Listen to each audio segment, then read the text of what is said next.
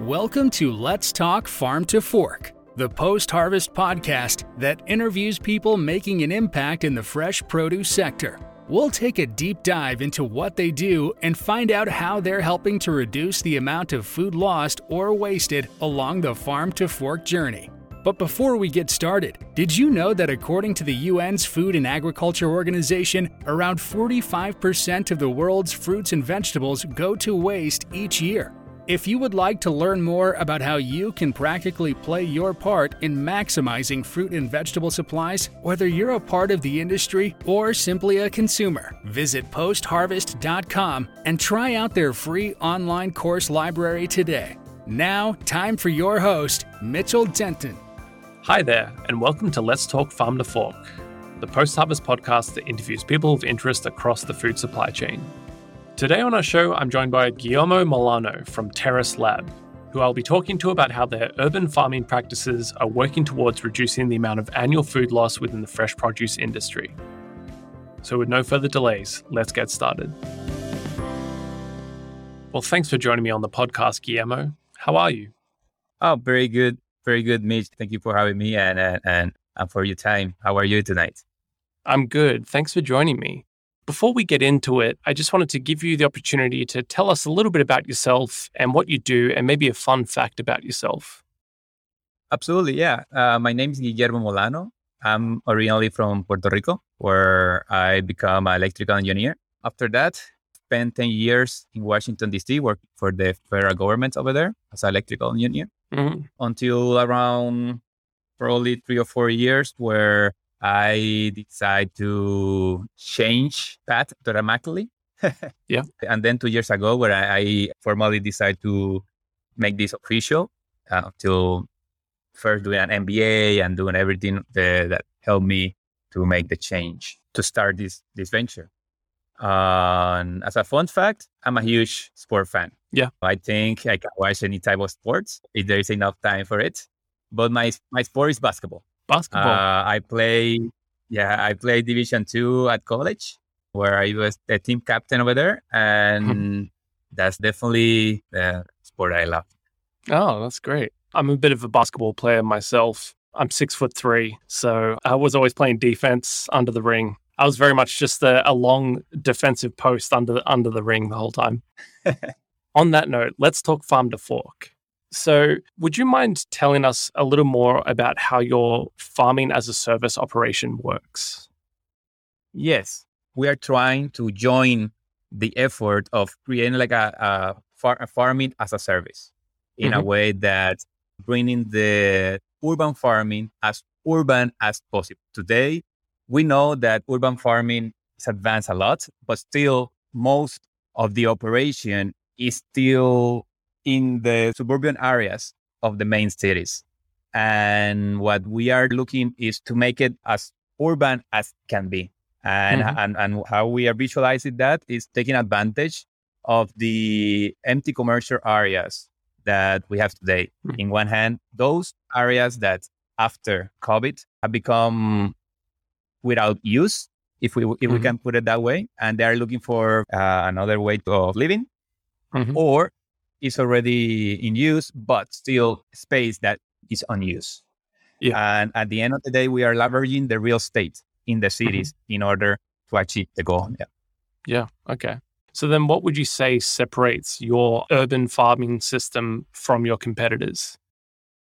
Today, what we are offering is a 24/7 experience, where it will begin in the work environment, where most of the people spend most of the day. At least 1/3 of the day, people spend it in an office, on a work environment, if they are not working from home. Yeah. And what we are saying, but that is not enough. People are more virtual and are more connected than ever. And what we want to give is not just the opportunity to have as fresh as possible at work, but also when you go home in a virtual way, you can continue be part of the experience where you will spend the rest of the day. So then what's the most immediate challenge you're working on at Terrace Lab right now, and how are you looking to overcome it?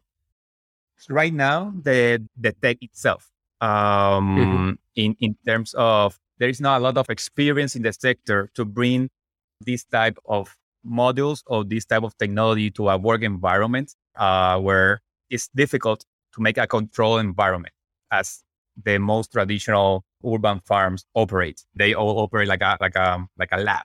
It's a very, very sophisticated lab. Making this tech not just viable, but also like affordable setups. That what we want to make is a more affordable in that way. But at the same time, tech is a challenge because it's still expensive in order to make it possible.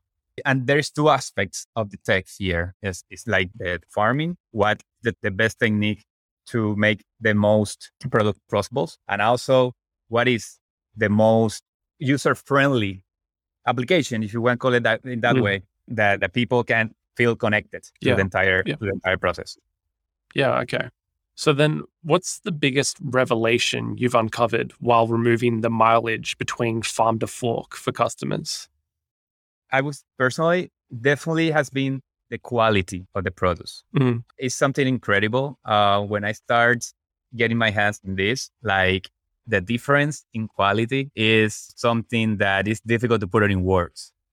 It's not until you taste it and you try it that you said, oh, wow, this is a difference here. Yeah. And it's difficult to describe it because at the end of the day, we're talking about produce that's not that difficult to find in the grocery stores, but the quality definitely, I had never imagined that the biggest difference between having produced it at the moment in vertical farm. Yeah. No, definitely. So then from where you stand, what would you identify as being one of the biggest pain points in the food industry and urban farming? I would say at this point is the collaboration between the community. We have noticed that when players go over certain level, that collaboration as that share of knowledge stop.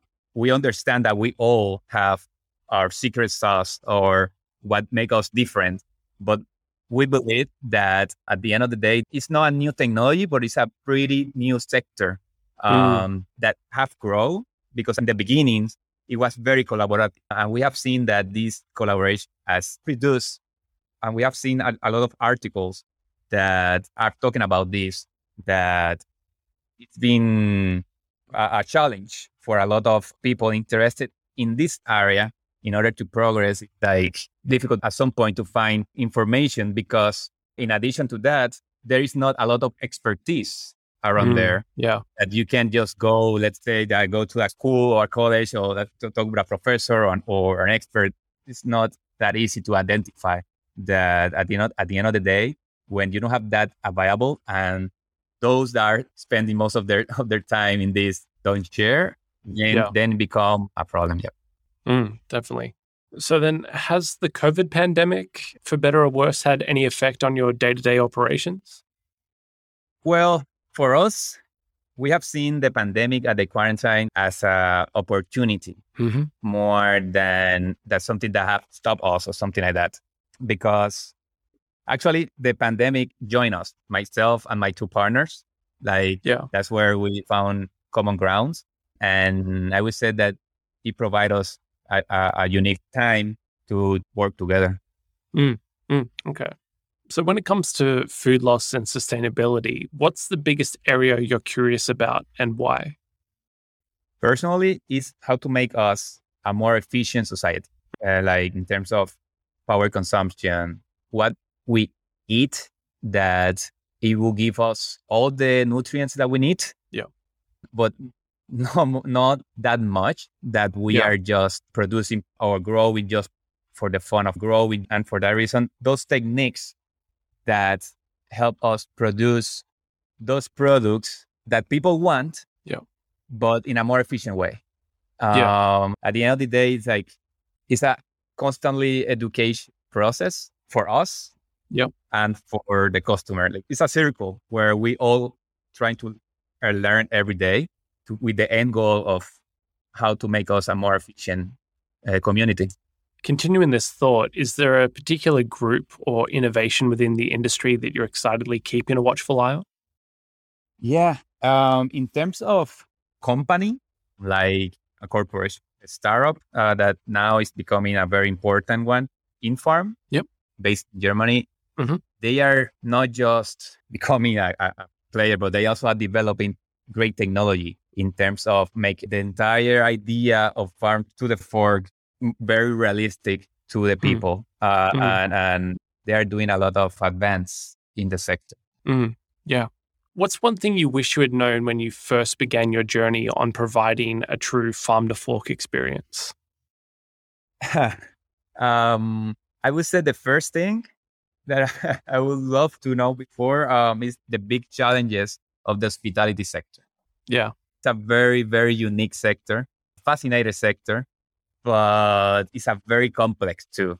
And the common sense for us at the beginning was, okay, this is perfect for the restaurants and the bars, but in the process, we know it's not that easy. And even more for countries like here in Spain, where it's a very strong sector, but it's a very traditional one at the same time. That they have the distributors and they are loyal to them, and they have an entire infrastructure around sector that make very difficult to penetrate. And I think I knew that before. I would say that, and the challenge of the OpEx of operating an urban farm. Yeah.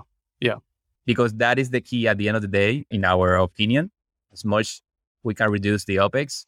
I mean, this probably is the same for every single business. Yeah. But in terms of urban farming, as it's a very expensive one, that it's been specific challenging to reduce cost in order to operate. Yeah. So as we come to a close, Guillermo, I just want to ask, what is the major point you really want the listeners to take away from this episode? I think that change are always difficult to assimilate, but it is very necessary for all of us, always being open-minded to changes. Yeah. And we are constantly in change, and there is new technology, new practice, new ways to do everything. But if we accept that change is going to happen, it's going to make, in my opinion, our life easier. Definitely. Yeah. No, that's great. Well, that's all for today's episode of Let's Talk Farm to Fork. Thanks for listening, and thank you, Guillermo, for joining me today. Thank you for your time. It's been a pleasure. For any listeners who would like to know more about Guillermo and Terrace Lab, check out the link in the description of this episode. Make sure to subscribe to the podcast so that you never miss an episode. And don't forget to leave a review and share with your friends. Until next time, you've been listening to Let's Talk Farm to Fork, a post-harvest podcast. We appreciate you joining us for this episode of Let's Talk Farm to Fork. Be sure to rate, review, and subscribe. Also, if you would like to learn more about how you can practically play your part in maximizing fruit and vegetable supplies, whether you're a supplier, consumer, or anyone in between the farm to fork journey, visit postharvest.com and try out their free online course library today.